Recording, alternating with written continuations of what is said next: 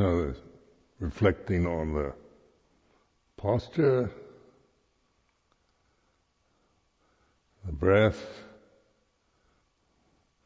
the mood, the state of mind that you're experiencing in this moment. This foundations of mindfulness, bringing attention to the way it is at the present moment, here and now, Paccuppanna Dhamma. So in the morning, like morning puja, morning chanting, it's always this way of this monastic form, the core what, the tradition, and so forth is, is a routine or a way of living to reflect on the way it is, not on the way, not to see it in terms of liking or disliking, but being the observer. Buddho, Dhammo Sangho.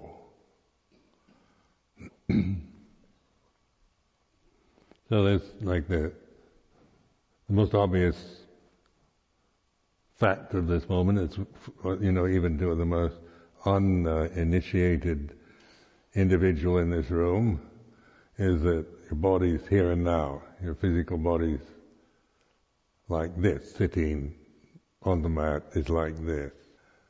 And so that's because it's a heavy condition, it is here and now. It's not, we're not, criticizing the way, the way you're sitting, or, if you start making a problem about sitting, but that's not it. It is not to get perfect full lotus posture, strive endlessly to perfect sitting, but to use sitting as an object, a foundation for mindfulness. Sitting, standing, walking, lying down. And then the breath, the anapanasati, obvious, the reality of the body breathing. So notice this, talking about the body and the breath, not my body and my breath. When it becomes, I start claiming it, it becomes very personal. Do I look good sitting? Am I sitting properly? Then I have an ideal, maybe an ideal of perfect posture. Maybe those of you sitting on a chair feel you can't really, it's not as good as sitting on the floor, or whatever. Your personal reactions to this perception of sitting, is like this. But that's not the point of identifying or judging, but observing the way it is like this. And then recognize that there's the observing the body, so you can even, different parts of it. Where are your feet right now? And then just by thinking feet, then you're aware of they're in the consciousness. Right foot, left foot, right hand, left hand.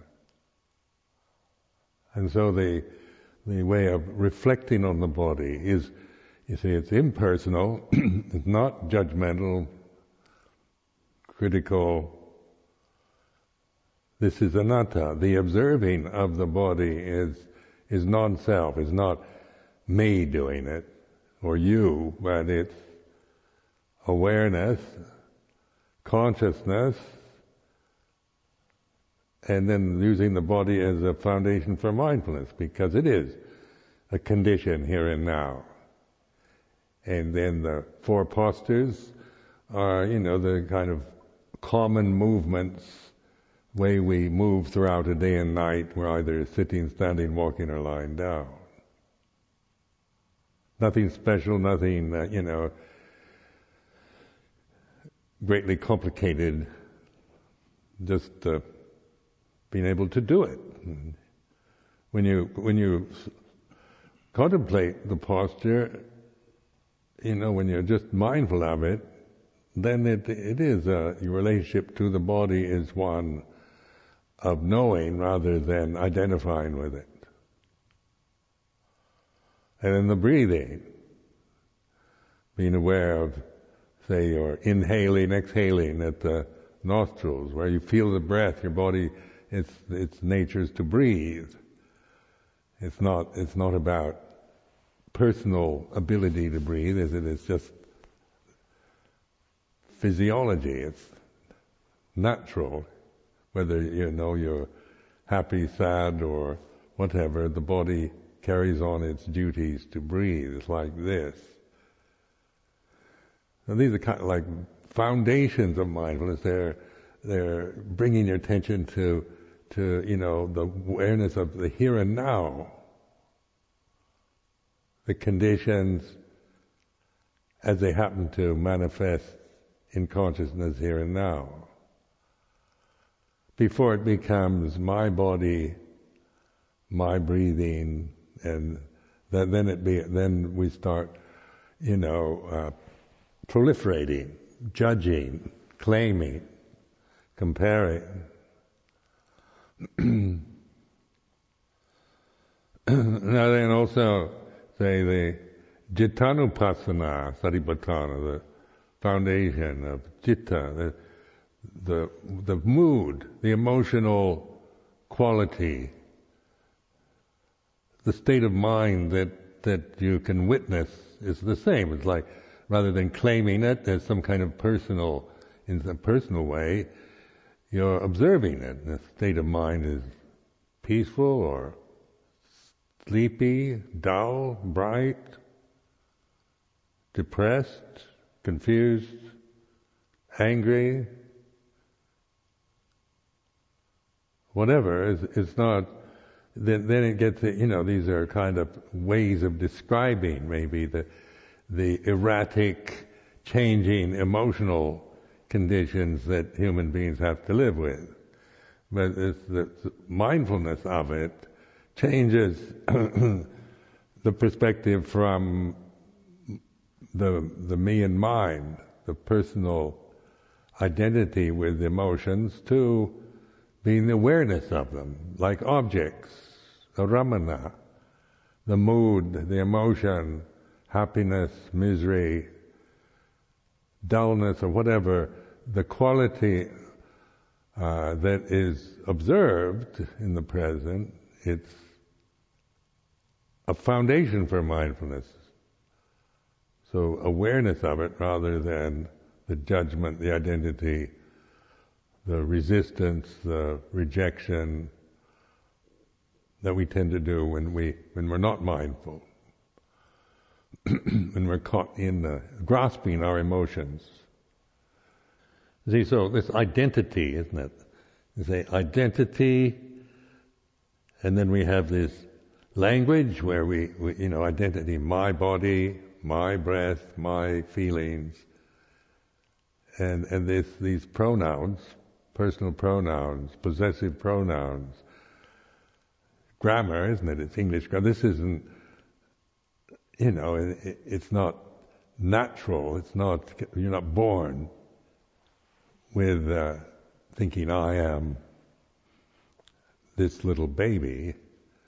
That is that's a conception we create when you're born into an English-speaking mother and father. Then these are this is the language you learn, or whatever your ethnic background is. It's the same thing. It's the creation out of ignorance, human beings' ability to create forms and conditions and then attach to them, be obsessed with the very creations that we make, no matter how deluded or silly or foolish they might be, or intelligent or reasonable, or the qualities vary. It's not about being reasonable, logical, rational, sensible, because emotions generally are not reasonable. Their nature is to be like this, they're feeling. And then we attach to them, identify with them, judge them. So then the Sakkayaditthi Silabbata Paramasa arises. And these first three fetters are the that which binds us to this samsaric conditioning. Now in the pure awareness, like as I experienced through Sound of Silence, then the tendency to proliferate, my feelings, what I think, and that, it drops away, it stops. There's awareness, attention, here and now, but there's not a self in it. It's just like this, empty, aware, alert. So learning to recognize that it's kind of a poise, a kind of equanimous poise, a stillness that's recognizable. Here and now, it's not created out of conditions, it's just recognized. Like the body is the most obvious fact of the here and now, isn't it? It's heavy, it weighs something, it's very strong, it has senses, it feels heat or cold, pleasure, pain, pressure. So the body is the coarse foundation. It's the most obvious one of this moment. And then the breath, the state of mind, feeling, Vedananupassana, the observing of heat or cold or pleasurable, neutral, painful sensations that your body, that you recognize while sitting, or the state of mind you're in, just the observer, the Bhutto, recognizing that the mood is like this.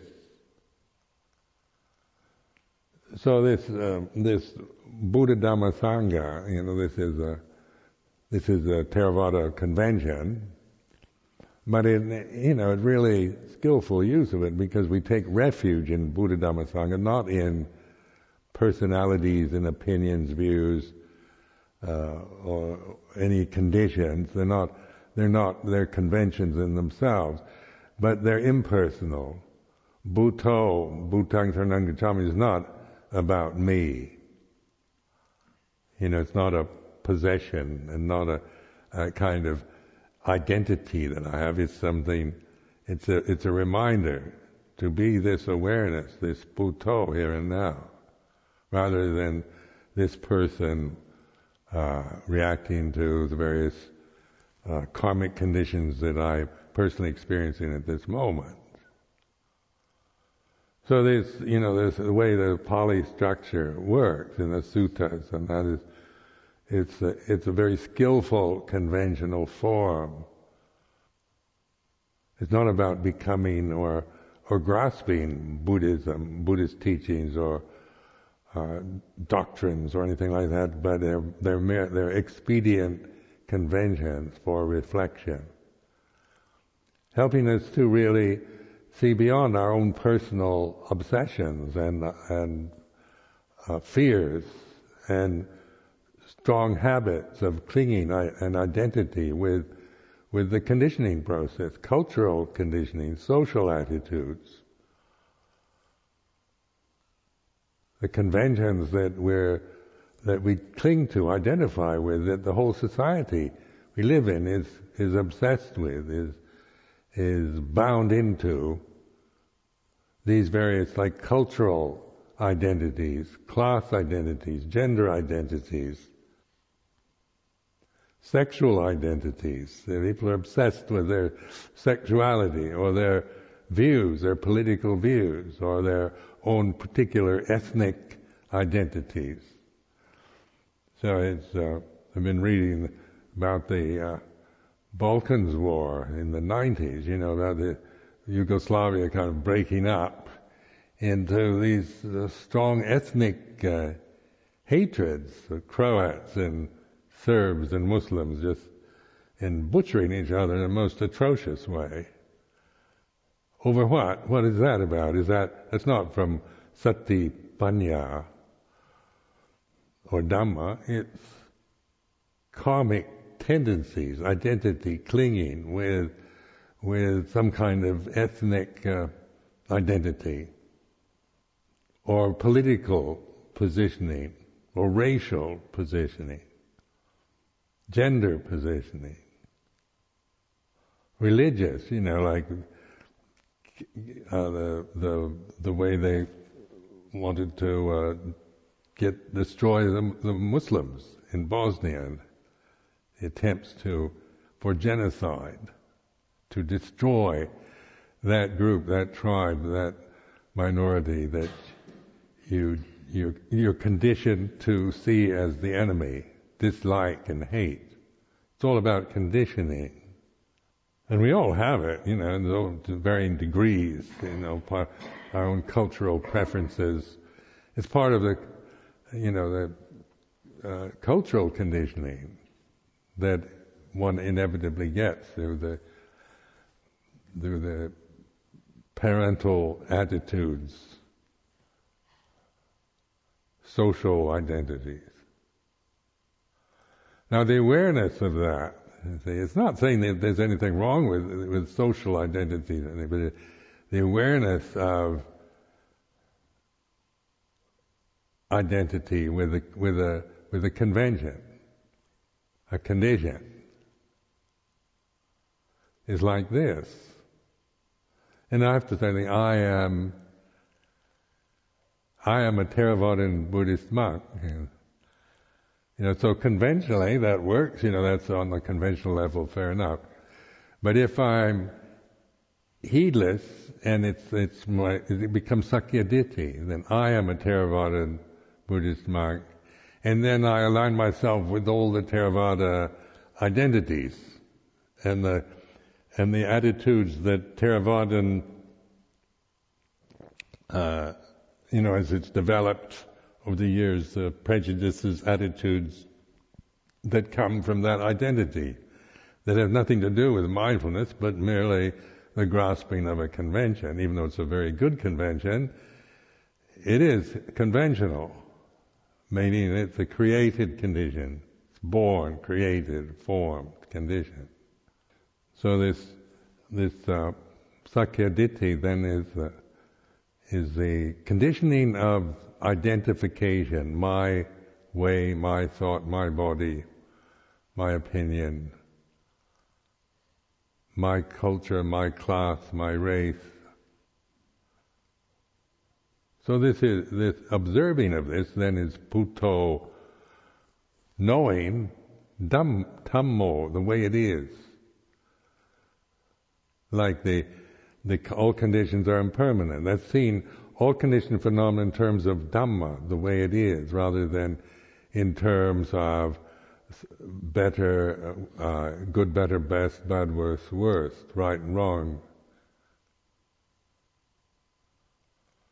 So Buddha, Dhamma, Sangha. Sangha then is Supatipanno, Ujupatipanno. Now this is about patibat, isn't about practice. It's who's practicing in the right, doing it, cultivating awareness. So that's what we're doing as individuals here, cultivating bhavana. But it's not about me, Ajahn Sumedho, anymore, but observing that tendency, that reference, that attachment to my name, to my views or opinions, attitudes, emotions that arise, that come and go according to other conditions. So these four foundations of mindfulness, like Kayanupassana Satipatthana, Vedananupassana Satipatthana, Cittanupassana Satipatthana, Dhammanupassana Satipatthana. They're foundations. Here and now, the foundation is not, you don't create it. You're not creating a foundation, some kind of ephemeral condition that you operate from, but paying attention, reflecting on the obvious realities, experiences of this very moment, like the posture, the breath, state of mind. And then Dhammanupassana, we have these like Four Noble Truths, dependent origination, the 10 fetters, the 4 stages, the indriyas, and all the rest are ways of contemplating, examining, investigating. They're tools to use. So we're seeing all these, our feelings, our bodies, our the conditions that we identify with. We're seeing them as in terms of the way they are, the Dhamma, the reality of the way they are, rather than in terms of cultural biases, preferences, personal attitudes. So here we all take refuge in Buddha, Dhamma, Sangha. That's nothing about even the convention, the lay people, the monks and nuns. You know, it's the same refuge, isn't it? It's Buddha, Dhamma, Sangha. It's not about our position in the conventional structure. So just notice that is, you know, when you give the 5 precepts, or whatever, lay people, I take the 3 refuges and 5 precepts, and that can be just, ceremonial function that you do. You come to a monastery. It can be, an empty structure or even a superstition. I've got to take refuge in Buddha, Dhamma, Sangha because that's the right thing to do, and it's wrong if I don't do it. And that's still full of Sakkaya Ditthi, isn't it? Silabbata Paramasa, Vicikicca, or doubt. If I don't take the 3 refuges when I go to the monastery, I feel very confused and frightened about, I'm not protected anymore. I'm open to various evil influences. We can interpret our experience like that, highly personal, individual, through fear, through attachment, through superstition. But in themselves, they're not meant to be seen on that level. They're very profound, the refuges in Buddha, Dhamma, Sangha. Reminders, they're skillful means my refuge is in Buddha, Dhamma, Sangha, not in what I think or my personal feelings or cultural identities or my own emotional tendencies. But then an attachment to the form itself is not, and it's probably, a good attachment. Attachment doesn't mean it's necessarily bad, but attachment out of ignorance is the avijja and upadana. There's just, that is what's about rebirth, isn't it? About being born again, having to continually kind of move through birth and death, through being a helpless victim of changing conditions. We never learn from it. We just merely get caught into this vortex, whirling vortex, samsara. And then, of course, we experience the suffering, the loneliness, the loss, the fear. That is the very essence of this realm of samsara. Fear, death. If there's no birth, there's no death. So people usually, in every culture there's this fear of death. Death is this ominous experience in the future.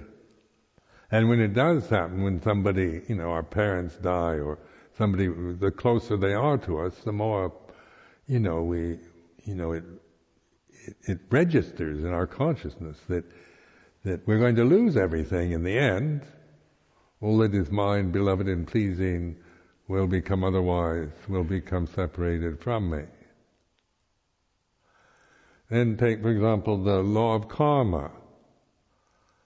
In the West, we haven't developed this law of karma as a cultural attitude.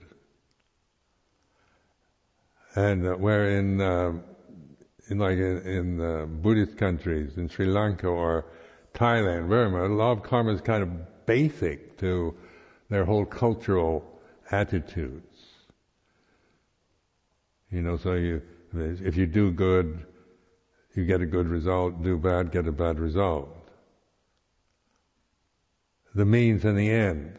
If you want a good end, you have to use a good means.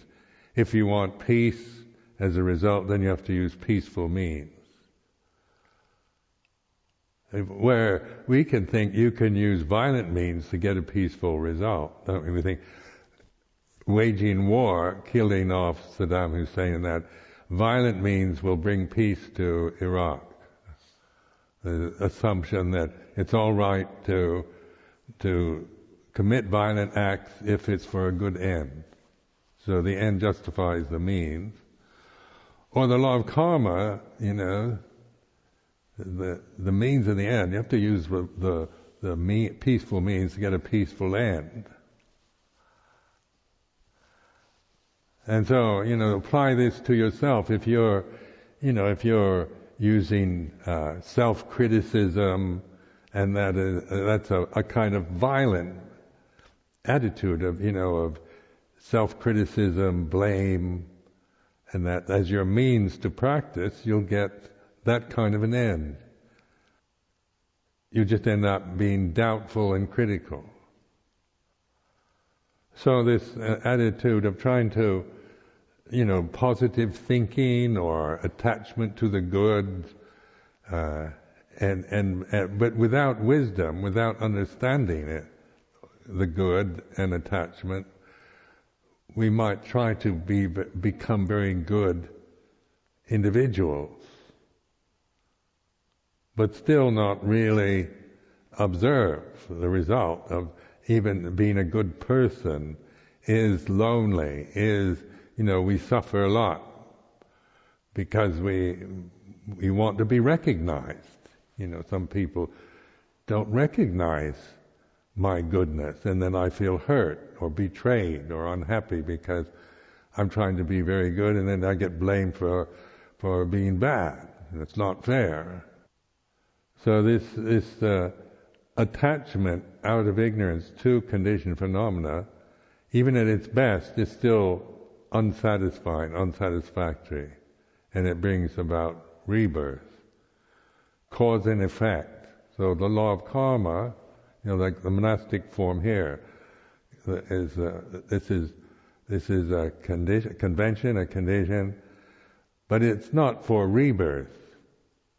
It's not about becoming a samana for a better rebirth, but it's merely an expedient means to observe, to reflect on the law of karma, like in your own life here. If what means you use towards meditation. If you're using a kind of willful, forcing attitude of trying to get rid of bad thoughts and get something you don't have, that's the karma of that will lead to disappointment. You'll be disappointed. It'll increase the sense of maybe your own self-criticism. I don't have enough barami. I'm not good enough. I can't do it because every attempt, with all your willfulness, you seem to fail at it. So the law of karma then is, for us as samanas, is to mindfulness, reflectiveness, and karma is about conditioning. So our relationship to conditions is not through identity or attachment, but through observing, through mindfulness. And that's the unconditioned. It's the unconditioned where we have perspective on the conditions. whatever the conditions might be. Then in terms of relating to life as a human individual is, the moral, the dana sila, generosity, morality, the Brahma Viharas, metta, karuna, mudita, upekkha. That which in the society is blessing it. The blessings operate through these forms. It's not personal anymore. It's not, me claiming I'm a blessing to the world. That would be sakya ditti. But through letting go of the illusions and seeing the suffering through attachment, then human forms, human individuals, the blessings can flow through us. We're merely vehicles for blessing, not becoming people that bless things.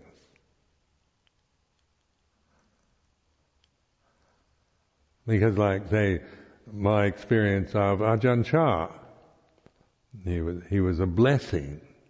Blessings operated through him. It wasn't, him personally. But the illusions, the delusions, the ignorance, were there so that particular form, that individual form, was a field of blessing, field of merit. So we're Amaravati as a result of that, of Luang Por Chah. Not as a person, a personality, a special individual. We can, create him into a personality. My teacher and all that kind of thing. But that's not it. It's not about, he's a special person. But Luang Por Chah actually practiced refuge in Buddha Dhamma Sangha, where the personal tendencies, his karmic inheritance and so forth, was seen and recognized rather than grasped or rejected. Or the Buddha, say the Gautama the Buddha, Shakyamuni Buddha. That's more legend. Like Ajahn Chah is actually, somebody, that I knew, lived with. So it's a powerful impression, isn't it? Because it isn't like ancient 2,500 years ago in India. It could be just myth and legend. In terms of, the stories attributed to to that individual that have survived up to this present time can make him sound like a magician, or we see it in personal terms of kind of a perfected individual, or maybe he was a deity, a higher form of human being, or whatever way we want to conceive the Buddha, the conditions we create around that. But the teaching of the Buddha, this teaching that we have, this survived through time in the suttas, the scriptures, is that it's a conventional teachings for patipada, practice, not for identity, not for becoming, but for reflecting, observing, to see for ourselves the suffering, the dukkha we create out of being heedless, being self-centered, being helplessly bound and deluded by the conditions that we experience. So we're also, receiving the blessings from, the Buddha that has managed, we're still benefiting from that field of merit. But it wasn't about his personality or him as a especially anointed savior. But he did establish this convention for liberation, not for attachment. So, this field of blessings what is that? What is a blessing? Can I bless me as a person? It tends to, my personality operates in a way that I don't think I'm a blessing to anybody. My conditioned sense of self, I can't conceive myself as a person being a blessing to anything, because the tendency is a self-critical one. I'm not tending towards megalomania or, hyperbolic attitudes about my special nature. The personality, the Sakyaditi that I experience is a kind of nagging, critical attitude towards myself. So when I try to think of myself on the personal level as some kind of blessing, it embarrasses me when people can project onto me as a person that I'm some kind of blessing. It embarrasses me personally. That's how the reaction I have, because that's the Sakyaditi operates like that. Now we all have different personalities, different problems in our own personal sense of our personal worth or self-respect or whatever. But just confiding in you, how my personality works. I'm aware of it. It's a tyrannical personality, the internal. I'm not, I don't tend to be so, critical or judgmental of you as I am of myself. Now this is just karmic conditioning, or it is karmic inheritance. Where did it? My parents were not kind of terribly critical of me. They weren't tyrannical, nagging, nasty parents that dumped a kind of negative personality tendency on me. It's just what happened, the way it developed.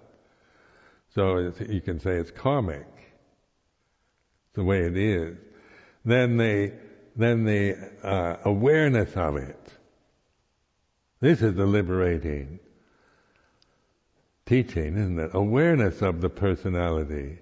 What a relief to have this escape hatch out of that tyrannical personal tendencies to this awareness of that, which is no longer judging but recognizing.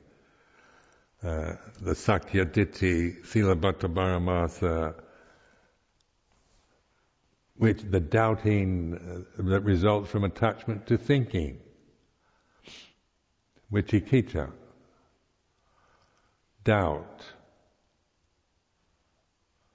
So then, I remember when, this water sprinkling ceremony, and and people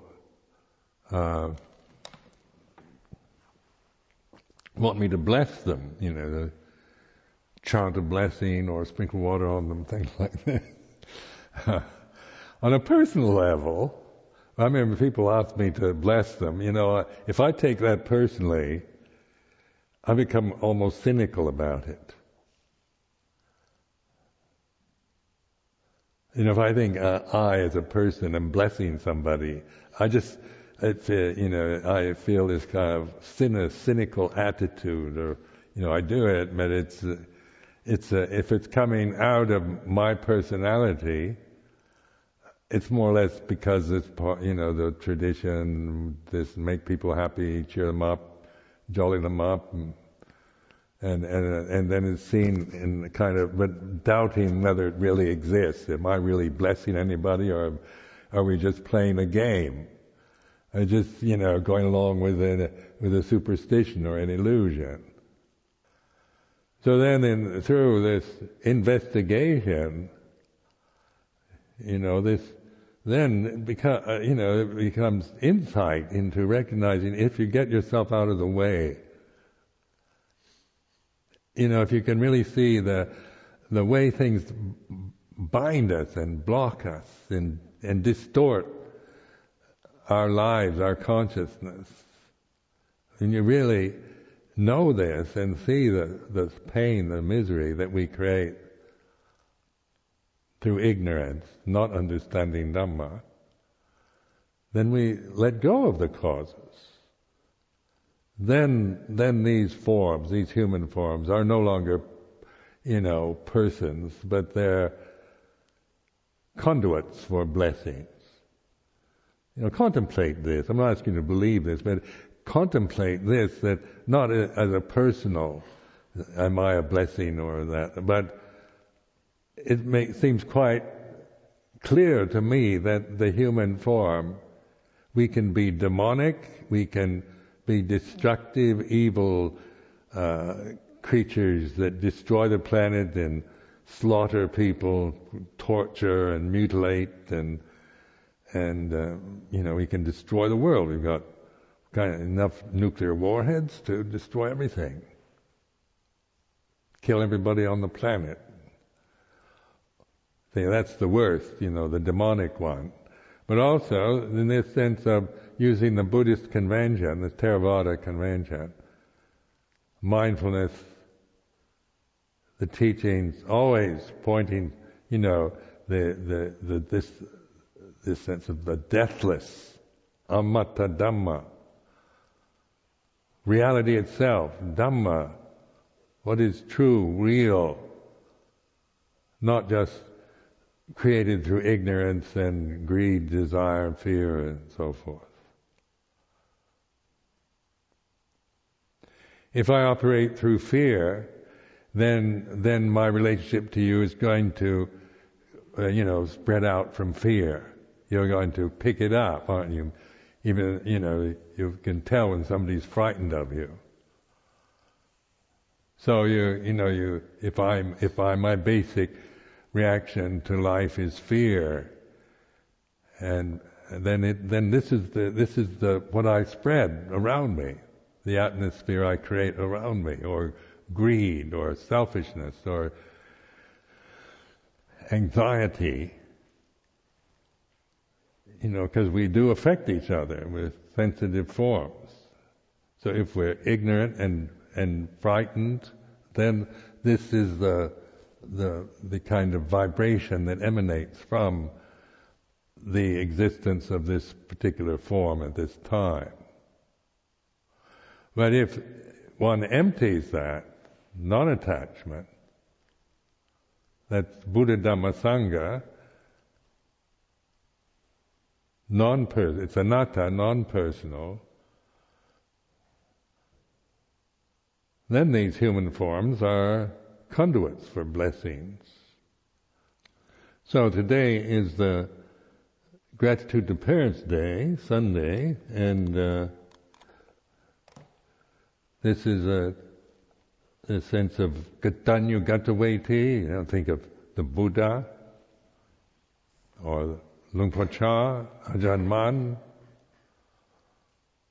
or all the Arahants, the beings that have broken through illusion, whose actual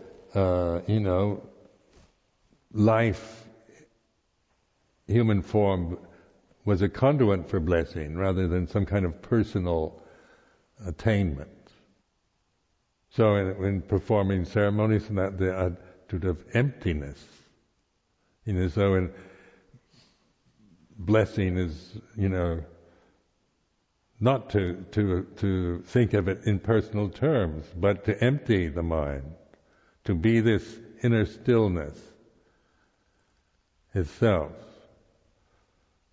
It's not me, a person, blessing anybody. Then our lives here at Amaravati, in this country, in this society, it's blessing it. We're not personally blessing it, but we're letting go of the obstructions that create endless problems, difficulties, and increase the complicated tendencies and problems of this society or this community. We're not trying to, endlessly project onto it or make it into something we want, or endlessly fussing with the convention, but using the convention till this insight, this profound insight of non-attachment is fully appreciated, integrated into our lives as individuals. The society we live in is complicated enough without us creating more complicated. Isn't it? Modern life in Europe is, where it's all over the place. Nobody agrees, everybody's got their views and opinions and ideas. So, see, the Sangha's function in this society is, taking this opportunity to really cultivate this way to where we really see it for ourselves. We're not, me, Ajahn Sumedho, trying to be a good citizen or a blessing to Britain. It's not a personal thing. It's not a mission I have. I'm not on a mission to try to be a blessing to anything, but it's through reflecting in this way, then we begin to see the goodness, the beauty of our humanity. You can recognize, but you have to realize it from this point, not as some kind of beautiful philosophical idea anymore, or some kind of altruistic, sense of the ultimate goodness of humanity, putting it in kind of inspired terms, but realizing, recognizing Dhamma, and then these empty forms, these conduits,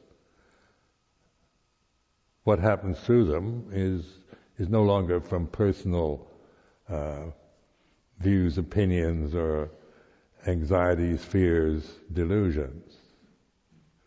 So gratitude to parents, also the sense of gratitude, and even if your parents weren't very good, just think of just this. We tend to be critical of our parents in modern life. It's the way where our culture operates. We blame our parents for our misery. And even if there is justified reason to think so, you had terrible parents.